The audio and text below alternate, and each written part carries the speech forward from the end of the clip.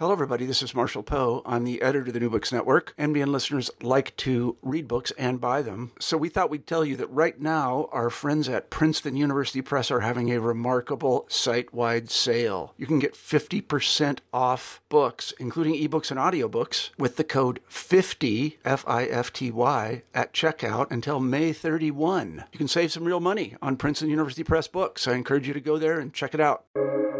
Welcome to the New Books Network. Welcome to New Books in European Politics. I'm Tim Jones, and my guest today is Marko Attila Hoare, the author of Serbia, A Modern History, published today by Hearst. Serbia is a country that has inspired exceptional intellectual interest, says Professor Hoare in the opening words of his book. It was centrally involved in the crises marking both the start and end of Europe's 20th century, the outbreak of World War I in 1914, and the wars of Yugoslav succession beginning in 1991. Yet this interest is not translated into a large English-language historiography of the country. This exhaustive political history of Serbia, from the first uprising against the Ottomans in 1804 until the collapse and occupation of the Axis powers in 1941, and its sequel, by the way, are seeking to fill that gap.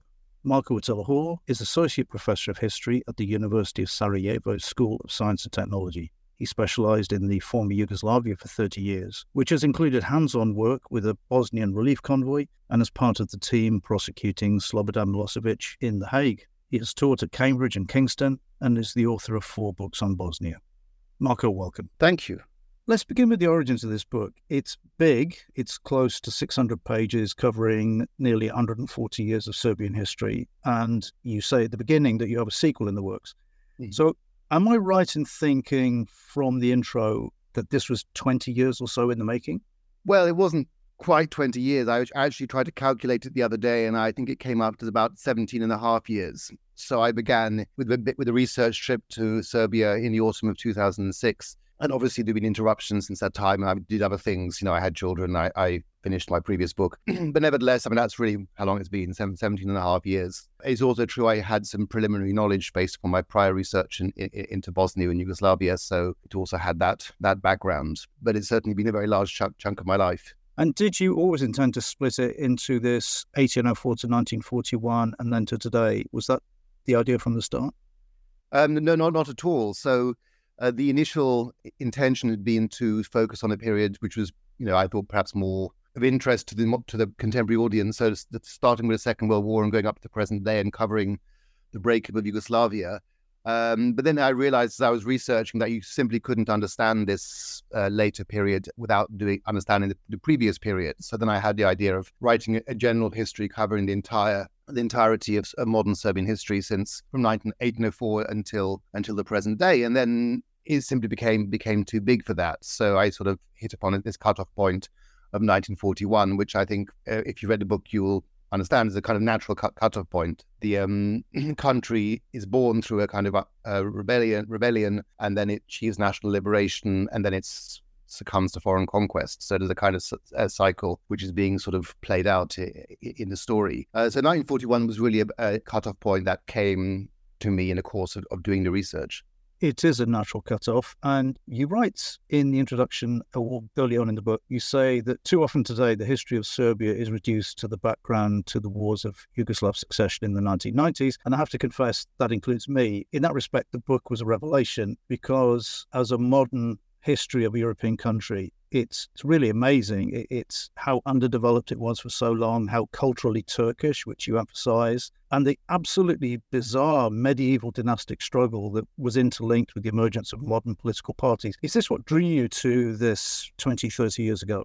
Oh, well, no, actually, a lot of it was really, most of it was new to me too. So my mother is Croatian, so that was what my entry point was. I was interested in the region, former Yugoslavia, because of my family background. And when the war broke out in 1991 in Croatia, and then the following year in Bosnia, I was just very interested in the war and politics for that reason. So I began with an interest in Croatia and Bosnia particularly, and ended up specializing in history of Bosnia. But after 4 books on Bosnia, I felt it was time to move on a bit, to broaden my focus. And Serbia was that kind of the key country in Yugoslavia, the dominant country in the first Yugoslavia, and then the country that was at the center of the breakup of the second Yugoslavia. And I loved Serbia when I visited it. So when I visited Serbia for the first time doing my PhD research and the research into my books on Bosnia, I just kind of fell in love with the country, and particularly with Belgrade. So it was a country that's, if you've been to Belgrade, it's a lovely city. It's really a pleasure to be there, and it's somewhere you want to research. And I just felt I didn't understand it, but it was such an important country that I felt I ought to. And as you say, the history is colourful, and this history of dynastic conflict and the various coups and crises was something that was just kind of drew me in. So in that sense, I wanted to understand what was going on, and I hadn't been able to understand it from the existing literature. The book has a big underlying theme that Serbian history isn't defined by what, quote, primarily by nationalism and expansionism, unquote. But these are subordinate to conditions and conflicts within the country. And that argument runs through every one of these amazing political events that you describe. Why did you feel the need to push back against that perception? Well, I should say, first of all, I really object to the idea that there are some nations that are good and some nations that are bad, nations or countries. So the idea that some nations are inherently aggressive or expansionist or kind of evil, it's really, I find it quite objectionable for a whole number of grounds. People tend to want to think that their own country is the good country and the opposing country is the bad country. And then you have people on the sort of fringes who reverse that, people like Tucker Carlson or Noam Chomsky, whoever, who will flip that around and say that our country is the bad one and the opposing country is the good one. But actually, it's not. Intellectually, we will know, if we're at all objective, that every country which has the capacity to do so has been capable of oppressing others and being aggressive and expansionist. I wanted to avoid any kind of essentializing of Serbian history to reduce the entirety of Serbian history to what happened in the 90s.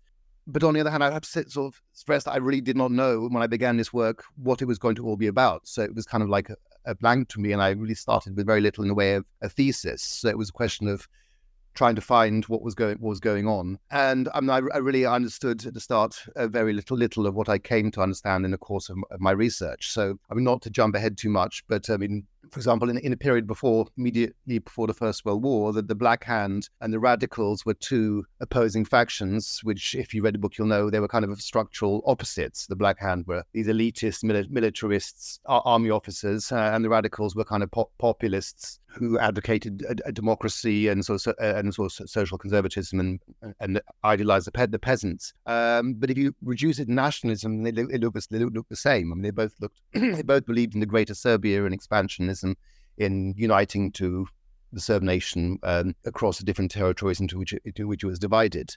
So if you reduce it to nationalism, these two were similar, but actually they are opposites, structural opposites, and that's what history is about. So I came to this thesis in the course of understanding it on the basis of a prior knowledge that was very limited. Let's go right back to the beginning. For listeners who know as little of this history as I did before I read the book, can we set the scene with Serbia's place in the Ottoman Empire before 1804? What led to the uprisings and the emergence of these competing dynasties out of two revolutionary figures?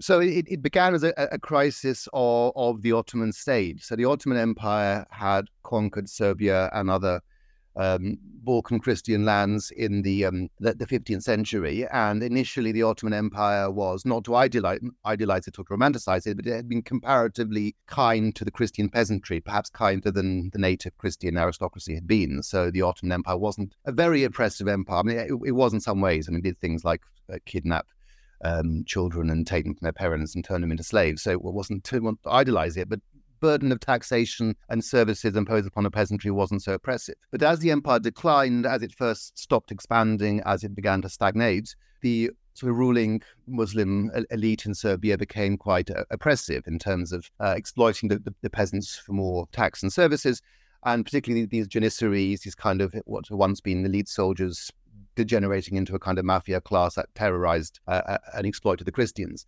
So it became harder and harder to live as Serbs under this regime. But also the rulers of the Ottoman Empire themselves, Sultan Selim III and other reformers, realized you had to reform the empire to make it good, stop losing wars against the Christian enemies, against the Russians and Austrians. So they themselves wanted to try and rein in these abusive officials who were oppressing the Serbs and other Christians. So ironically, you had this kind of a conflict between reformers and conservatives in the Ottoman Empire, in which the Serbs ended up on the side of the reformers, including the Sultan himself. So the first part of the Serbian uprising was an uprising against abusive local tyrants, officials, in alliance with the reforming regime in Constantinople. And then the question was posed, which Karađorđe, the leader of the first Serbian uprising, had to face. Do you then stop with a kind of limited victory, achieving autonomy within the empire on some basis, or do you go for broke? Do you go for total liberation? And Karađorđe ultimately went for total liberation. He went on from fighting the Janissaries, the Deys, and other abusive Muslim officials into try and turning it into a general uprising for complete independence in alliance with Russia. And then this was crushed, this failed. And then his successor, the leader of a second Serbian uprising, Miloš Obrenović, pursued the opposite strategy of just going for a kind of limited autonomy and very quickly moving to collaboration in return for kind of being given a sort of basic Serbian autonomy. So in one sense, this established these two traditions in Serbian nationalism or national strategy, which persisted essentially to the present day. Do you go for everything in terms of national liberation and later unification? Do you go for broke? Do you do everything at once radically, or do you do it in a piecemeal, gradual, pragmatic strategy? These two figures, Karađorđe, Petrović, and Miloš Obrenović, initially kind of represented these opposing strategies. But after Karađorđe was killed, his successors, the Karađorđevićes, subsequent members of that dynasty, which he established, weren't any more radical than the Obrenović dynasty or Miloš established. So both dynasties were equally, if you like, conservative. And in fact, the Karađorđević dynasty was the less interesting one. It was a more sort of narrow-minded, if you like, sort of limited one. And the Obrenovićes were more innovators. But the point was that these two dynasties, the reason you had this dynastic conflict between these two dynasties was that the Serbs themselves were so divided. So the conflict among the Serbs was such that if a faction was unhappy with the ruling prince, you always had an alternative dynasty to turn to find an alternative pole of authority. If you didn't like the Obrenović dynasty, you could then turn to the Karađorđević dynasty to find a replacement. So this dynastic conflict didn't cause divisions among the Serbs, rather it reflected divisions. It was an expression of a divided society, divided polity. Your description of the Obrenović regime, it sort of reminded me of the arrangement between the Kremlin and the Kadyrovs in Chechnya. They're given this autonomy and they essentially run it almost like a gangster state. Do you think that's a fair analogy? I think that there is a kind of a parallel there. In a sense, we're talking about an arrangement for an empire to govern an autonomous territory which it has conquered and repressed, but nevertheless it realizes that for the sake of effective government, it makes sense to grant it some autonomy. I think that the Kadyrov regime is much, in a sense, more negative. So you had Chechnya existing for quite a long time as an autonomous entity in Russia, and then quite late in the day makes its bid for independence, then it's crushed, and you have this extremely brutal regime established. I'd like to see the Serbian rulers under Miloš and its successors somewhat more positive, and then they were building this new state under the Ottoman framework. But they were indeed very, very, very brutal and exploitative. So Miloš was very ruthless in eliminating his political opponents. He was a despot, and he and his ruling clique were very exploitative to the Serbian peasants. So this statehood was not perceived as liberation by the Serbian peasants very much. So that is, of course, the whole point of this story, which is that the Serbs achieved their autonomous statehood initially, really just a continuation or kind of a step forward from the kind of autonomy that the Serbs had enjoyed under the Ottomans for centuries, limited local autonomy. And this state, when it's created in the 1810s, is actually, for the peasants, not much of a liberation. In many ways, seems the continuation of prior Ottoman oppression. You also write that Miloš was culturally quite Ottoman or Turkish, had a sort of Turkish style to him. But you also write about how Muslim Belgrade was. Could you expand on that?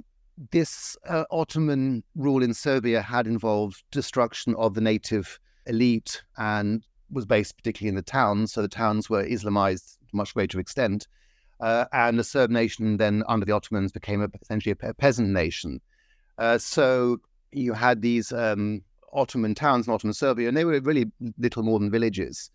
We would think of them perhaps more as villages today, and their population was Muslim, or it was members of ethnic minorities, Jews and Armenians and Tinsars and others, and only a small number of Serbs, Christian Serbs. So this culture, the dominant culture, was the Ottoman Turkish culture.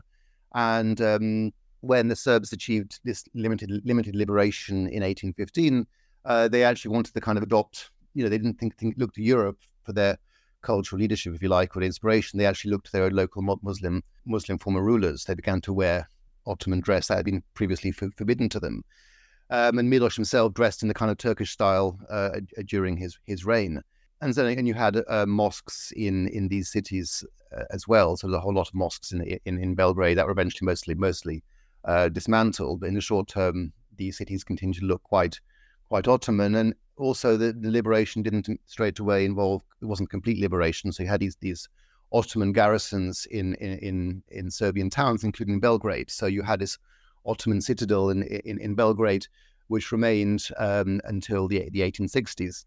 So in all these respects, the country and its new ruling class were very Ottoman. And the point about this arrangement was that it was an arrangement of collaboration in which the new ruler of Serbia, Miloš, was essentially, in some sense, like a sort of Christian version of an Ottoman governor. So he was tasked with keeping order and taxing the peasants, the Serbian population, and turning over the tribute to the Sultan every year. So essentially he was like a sort of administrator and tax collector for the Ottomans. So from the point of view, and this is really essential to the whole of subsequent Serbian history, that peasants tended to view this new ruling class as like a continuation of the Ottoman oppression. Not that much had actually changed for them. And in some ways it was worse because the Ottomans, under the Ottoman rule before the 19th century, the Serb Christian communities had their local leaders, we call them the knezes or the oboknezes, and they were sort of communal leaders who intermediaries with the Ottoman authorities, and they were to some extent receptive to local conditions. They had some level of democratic oversight on one part of the population towards them. But when Miloš took power, he kind of turned them into a kind of instrument of his rule, created a new ruling class from them, and imposed his family members in dominant positions, and they became much more absolutist, much less democratic, really in some ways worse than they'd been under the Ottomans. So in some ways, it was even a step backwards in terms of communal autonomy for the Serbs. And this then meant when you had this kind of national popular politics developing and against this new ruling class, it was directed as the internal enemy. It would see the Serbian ruling class as being un-Serb, culturally alien, oppressive. First, it would see them as being just replacements to the Ottoman administrators and just as bad. And later, as this ruling class became more Europeanized and along Central European lines, it would see them as being un-Serb culturally, like we call European, Western Central European, alien to Serb traditions. And that was very important for the development of Serbian popular politics. That was something I found really interesting, was how Austrian influence developed and was perceived. So sons, and not just elite sons, you say, were sent abroad for their education, and they returned often with liberal and nationalist ideas. But for other types of Serbian nationalists, these were seen as foreign ideas alien to true Serbdom. And you write, quote, "Antipathy to Austrian Serbs as educated foreigners was an early manifestation of opposition to Serbia evolving along Western lines." Can you talk more about that?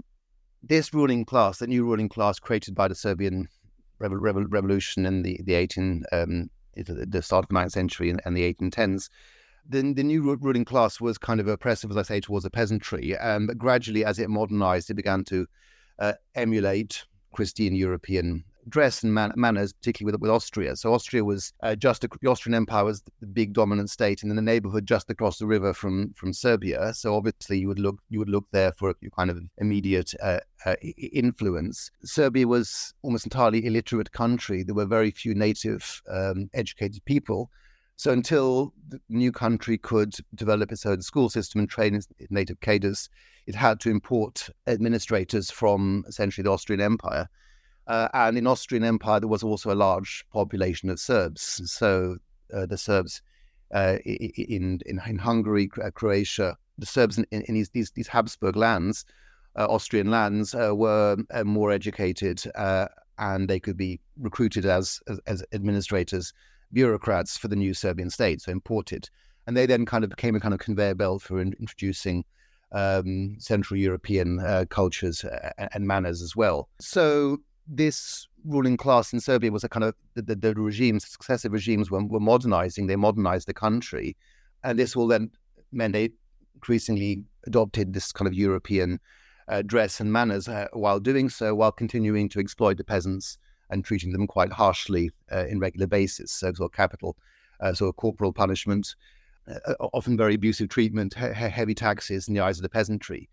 You had this kind of then popular reaction which unfolded over generations against this new ruling class, and it came to be focused on opposition to this Europeanization of this new oppressive ruling class, and it focused in particularly on these Austrian Serbs. So although there's this talk about Serbs as one single nation, but actually these Austrian Serbs were largely viewed as alien oppressors. As Svetozar Markovic said, the Austrian Serb like Serbia the way the pigs like a forest full of acorns. They were seen as exploiters coming in to oppress them, to oppress the native Serbs from Serbia. So they were kind of like the early focus of this popular reaction, hostility to Austrian Serbs. But that then became a more generalized opposition to this new ruling class and its Europeanization, which was seen as being alien to Serbian traditions. And then heading in the other direction, you have the development of the plan and the beginning of a debate around top-down and bottom-up expansionism and the special place of the Bosnian Serbs.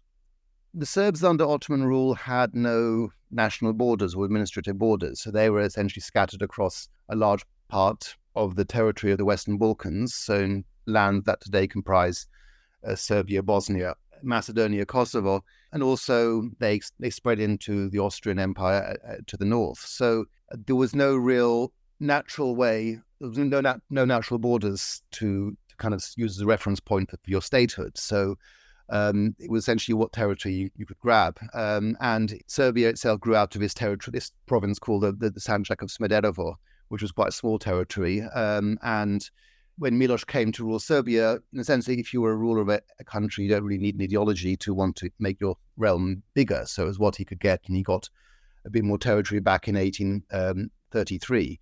But he didn't really have an ideology of expansionism. He wasn't an ideological nationalist. He was just a ruler who wanted to kind of make a state, manage a state, and where possible, expand it. But what happened then was this new state was integrated into European politics and came into contact with nationalist ideas. So in particular, this constitutionalist party, the defenders of the constitution, the constitutionalists, and they ruled Serbia from the end of the 1830s until the end of the 1850s. And while during the course of their struggle for power, some of them had been exiled in Constantinople and had come into contact with a circle of Polish emigres. And it was in this time, the Russians were seen as enemies by this party of Serbs, by the constitutionalists. And so there was a kind of affinity with these Poles who were also opposed to the Russians. And so the irony is that, of course, that we think of the Serbs now as being pro-Russian nation, but actually a lot of its politics was developed in opposition to the Russians as a meddling great power. This circle of Poles, and not just Poles, a particularly important figure was a Czech emigre called František Zach, and they opposed Austria and they opposed Russia in this conservative era when Austria and Russia were sort of partners, conservative, oppressive partners in this part of the world.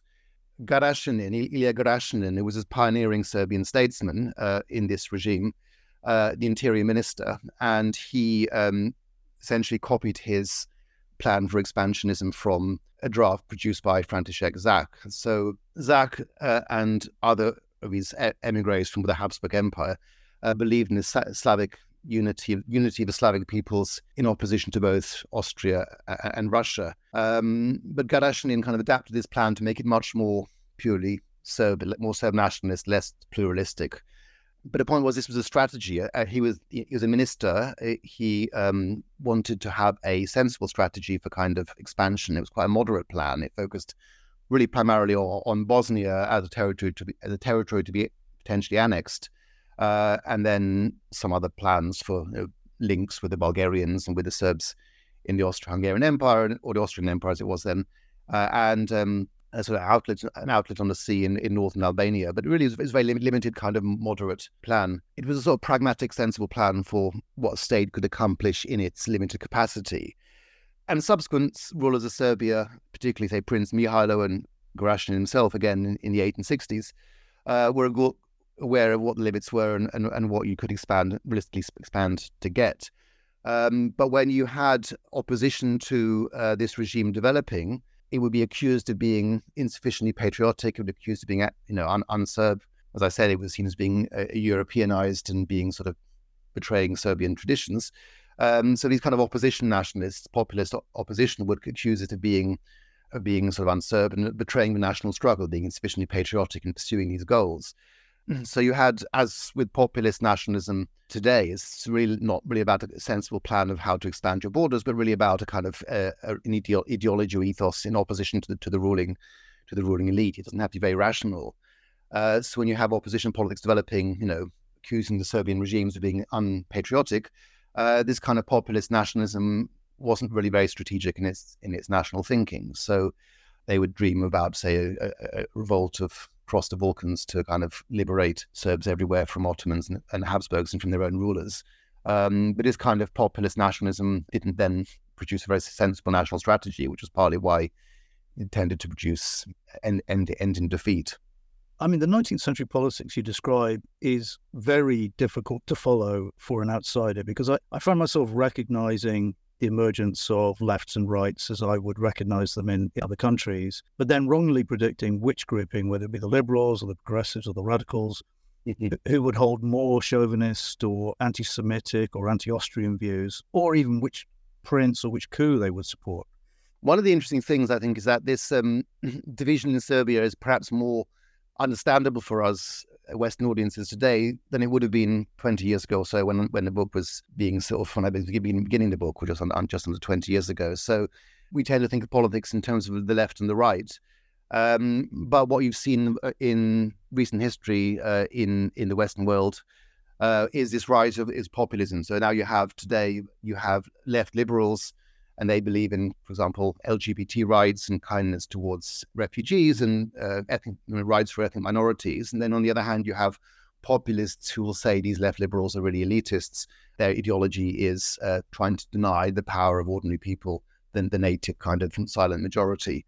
So this kind of framework is perhaps better than straightforward left and right for understanding Serbian politics. So essentially you have, to sort of simplify somewhat, you have two camps. You have these elite modernizers who want to modernize the country along European lines, build a kind of modern state, and ultimately believe in individual freedom. And then you have the populists, which came to be embodied in the Radical Party, who believed in democracy, power to ordinary people, power to the peasants. They didn't care much about individual freedom.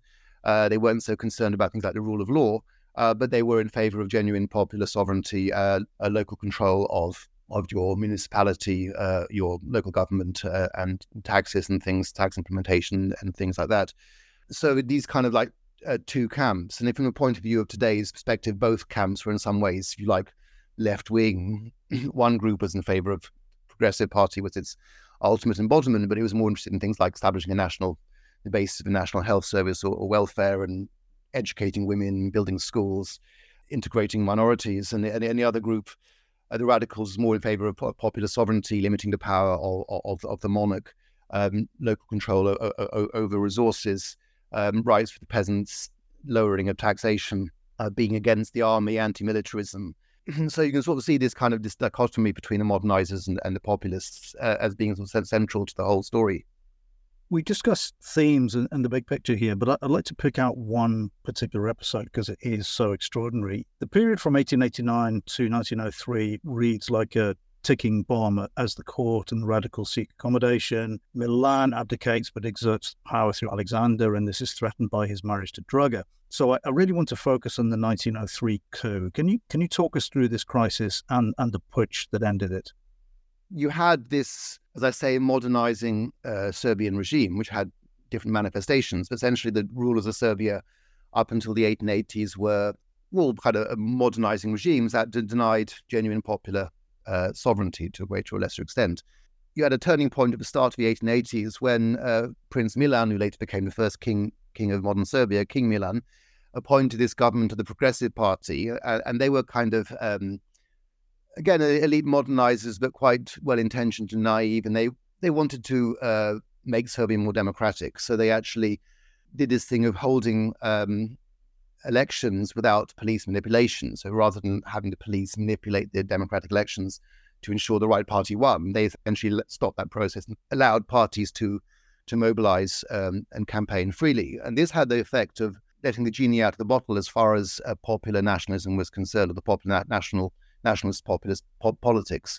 So the Radical Party, which was a kind of expression of his peasant resistance to the new order, led by these left-wing rebels, the radicals, and they began as left-wing and became more conservative as time went by. But initially, they saw themselves as sort of left-wing rebels against the existing order, and they quickly swept the board and became the absolutely hegemonic party in terms of the popular loyalties of the Serbian population. So suddenly, most Serbian voters who were peasants voted for this Radical Party that represented their interests against the oppressive state, and you had these essentially two elites facing off against each other. The old elite, represented by the monarch, the army and the bureaucracy, and this newer elite, represented by the Radical Party that was the popular voice of the peasantry. So throughout the 1880s, you had this kind of these two elites fighting each other. The monarch Milan was unwilling to tolerate the radicals, and he fought with them to try to crush them. But ultimately, it became clear by the end of his decade that you couldn't really. The two sides had to reach an accommodation. The radicals were not strong enough to overthrow the regime, and the regime couldn't really rule very well without some accommodation with his party that represented the Serbian people democratically. So then you came to have this kind of attempt to form a sort of synthesis, or a ruling synthesis between these two wings of the Serbian politics. So you had a new constitution introduced in 1889 that satisfied the Radical Party, left them hegemonic, allowed them to control government, but at the same time, the monarch and the army was there to exercise real control. And this synthesis was very unstable for a number of reasons. Firstly, because the new monarch, Alexander Obrenović, found the radicals very difficult to work with. It was this power struggle who would be top in this coalition. But secondly, because you had this reaction against it on the part of what you might call the hard right or the extreme right, represented by the old king Milan, who'd abdicated in favor of his son in 1889. So this hard right, call it a hard right or extreme right, reaction against the accommodation with the radicals developed, and this then eventually grew into a kind of Praetorian reaction to destroy the regime. Now, the interesting thing is, would this have happened without the personality of Milan? It's a very strange situation where the old king abdicates in favor of his son, but then comes back to meddle in politics. It's not entirely clear. You can't really tell how much is to do with this dynastic accident. But nevertheless, there was a body of opinion that didn't like the radicals and didn't want to work with them. And this then stated into this kind of conspiracy to destroy the regime. And of course, the key factor was Alexander's decision to marry Draga Mašin, who was, by all accounts, a very intelligent and beautiful woman, but was considered unsuitable by patriarchal society. She was kind of older than him. She had a sexual history and for various reasons which we would consider sexist today. She wasn't considered acceptable, but also she was pro-Russian, and people against her were pro-Austrian, and she couldn't have children, which was problematic for the dynasty. So when Alexander decided to marry her, it created this breach with the hard right faction grouped around his father Milan, and then this gestated into a kind of conspiracy to kill him. And this faction that came to kill him had been based upon that faction that had been opposed to accommodation with the radicals, and they had no other way of operating except through this very brutal means of murdering the king and his supporters and the queen. I mean, they were a dynastic faction that was opposed both to the ruling monarch and Alexander, and they were also opposed to the Radical Party that had the popular support.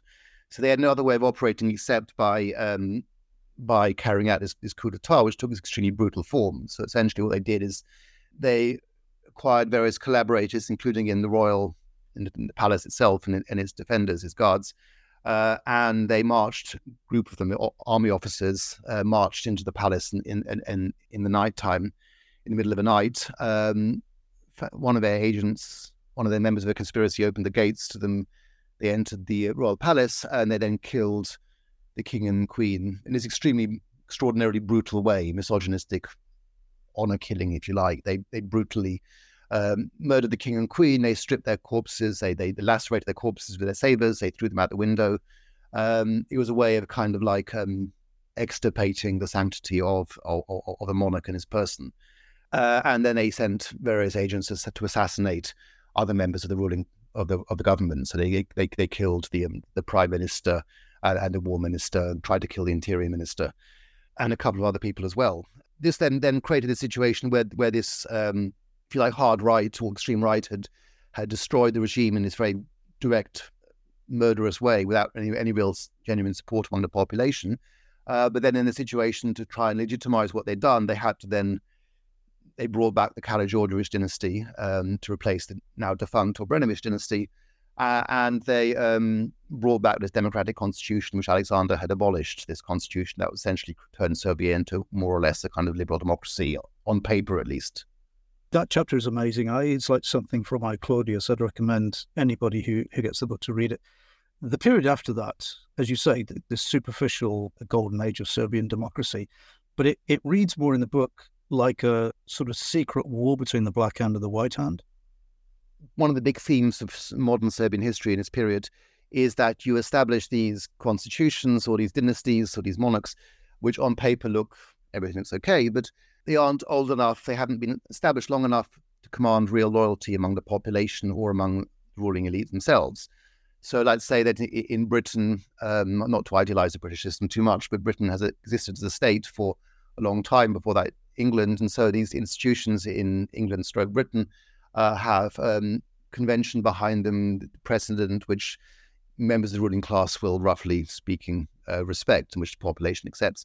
But when you have these institutions in Serbia, which is a new country established very quickly overnight and then constantly changed, they don't really command much loyalty. So you had this democratic system being formally established in 1903, but it didn't really hold much loyalty, and it didn't correspond to the true balance of power. So now the Radical Party could emerge as the leading party in Serbia formally, and was normally controlling government in this period, the period between 1903 and the start of the First World War. But the real power was still in the hands of the army, and the army was now dominated by this faction of conspirators who had carried out this brutal coup d'etat.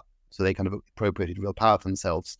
And having destroyed the old monarch and his wife and changed the regime, they weren't prepared to go back into obscurity and hand power over to the radicals. So they were still every bit as elitist and anti-democratic as they'd been beforehand, and they now did not want to concede power to this radical party, which they despised as being kind of the peasants, the commoners, and they saw them as misgoverning Serbia and pursuing policies they didn't like. But you also had the new dynasty, the Karađorđević dynasty, in whom the most powerful figure was Prince Alexander, who later became king of Yugoslavia. And Alexander wanted to be the master of a situation, so he built up his own faction from the former conspirators called the White Hand.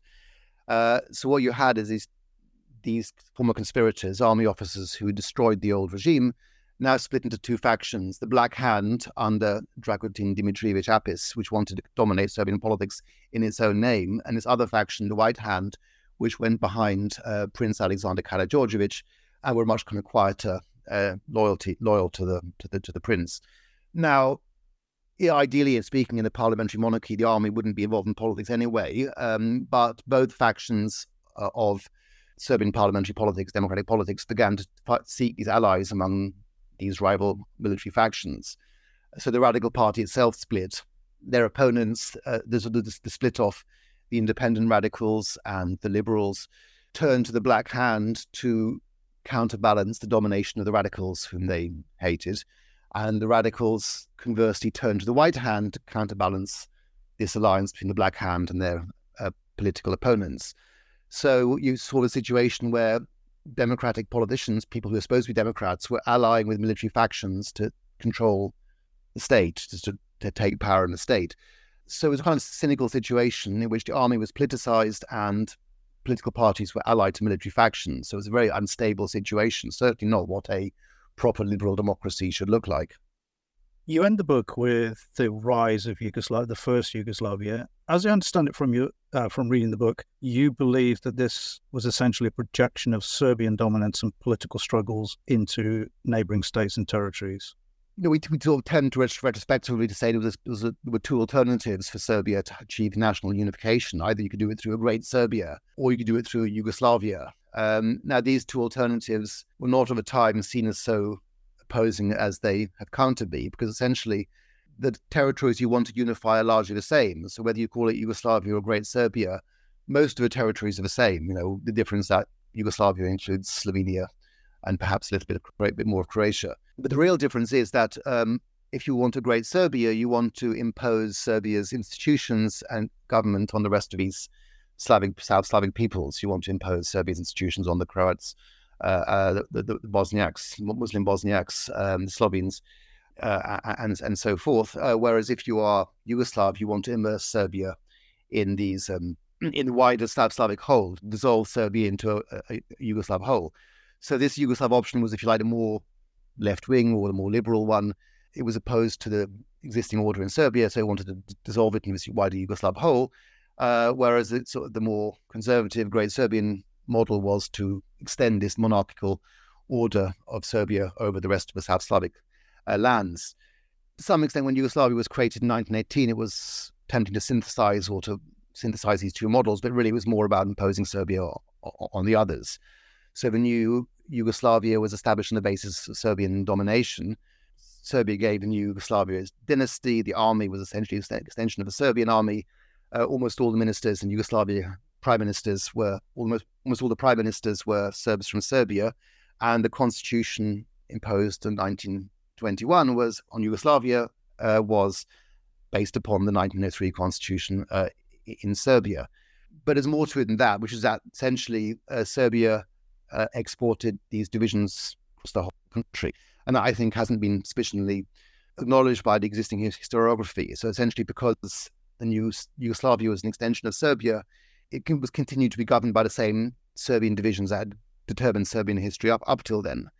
So first of all, the establishment of Yugoslavia was not constitutional. The dominant figure, who wasn't formally king yet, but Prince Regent Alexander, essentially carried out a putsch to create Yugoslavia by royal fiat. He didn't really have a proper constitutional foundation.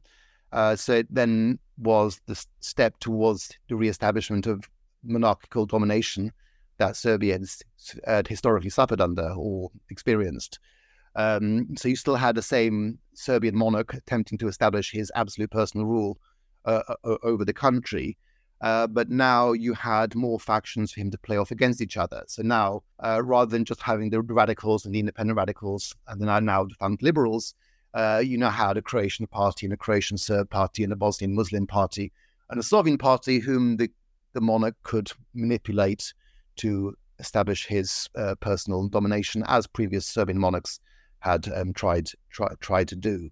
So what was interesting to me doing this history was, once you've studied the first Yugoslavia, the Yugoslav kingdom, against the background of Serbian history, is how little actually changed. Essentially the same dynamics were at play. And historiography has tended to view 1918, the formation of Yugoslavia, as being some kind of cut-off point, but actually not that much changed. Essentially, these new Yugoslav lands and peoples were slotted into the existing Serbian structures and widened the existing divisions in Serbia itself.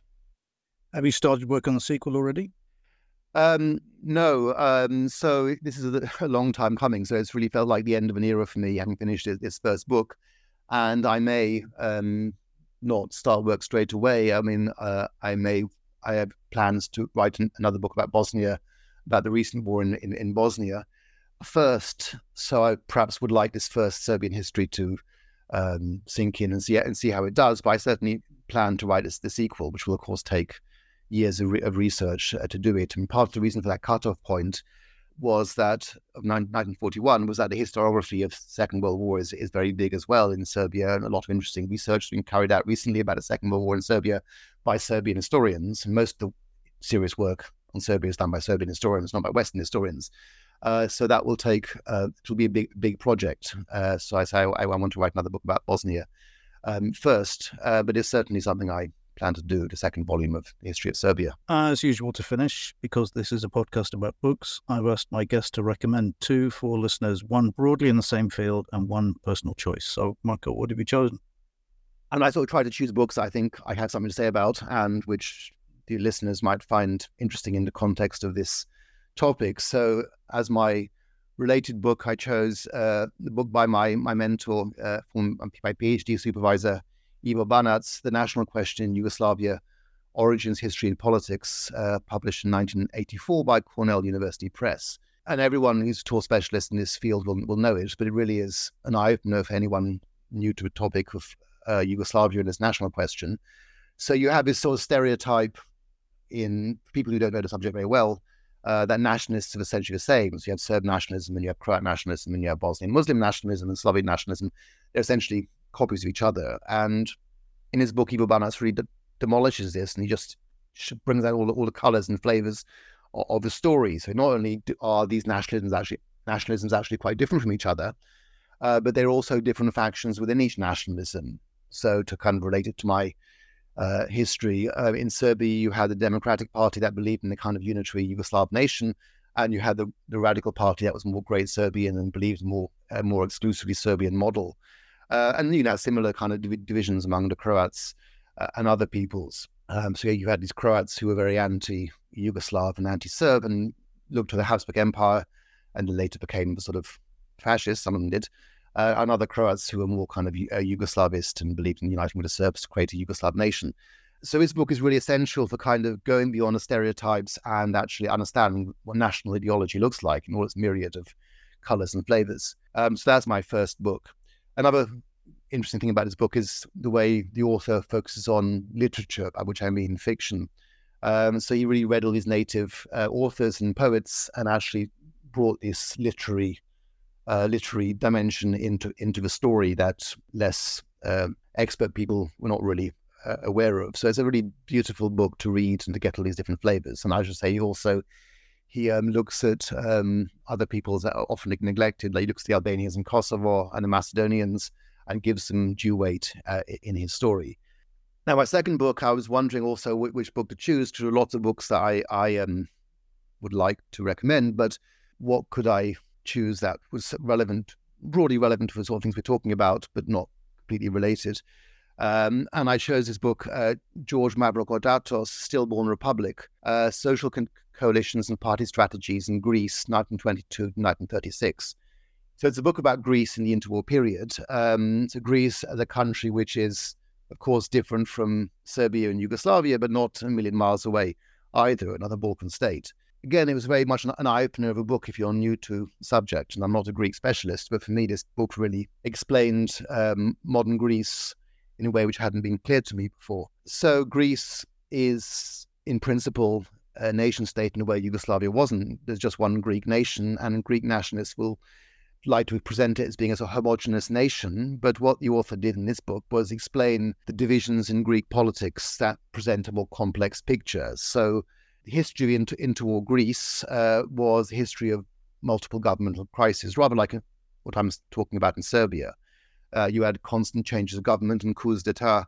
The monarchy was overthrown and restored. And to explain his extreme instability, he related to the fact that Greece was actually quite a divided nation. So Greece was a country that had been quite small before the Balkan Wars in the 1910s. And as a result of his victory in the Balkan Wars, had annexed a lot of territory, above all in what's today Macedonia, but also Crete, other islands, Western Thrace, and also imported a lot of refugees following his defeat in the war with Turkey. Mavrocordatos explains that the monarchists in Greece represented the old Greece, the core land, and the Republicans represented the new Greece, the newly acquired lands, or people from these lands who wanted to join Greece. So this was a country that was unstable because it was so diverse and newly put together, newly united. And you can then sort of link these different strands of ideology into its bigger picture. So that the monarchists were more pro-German in the First World War, and the Republicans representing New Greece were more pro-Allied. The monarchists were also more tolerant of Jews and other minorities, and the Republicans were more sort of ethnically chauvinistic. So this kind of it puts a lot of colour and diversity into the story of Greece, that stereotyped as being a very uniform nation. In some ways, Greece, despite being just a nation state, was similar to Yugoslavia, a country that was unstable partly because it was a mishmash of different territories recently united. So it really was an eye-opener for me, this book. Today I've been talking to Marko Attila Hoare about Serbia and Modern History, published today by Hearst. Marko, thanks again for coming on. Thank you very much for having me.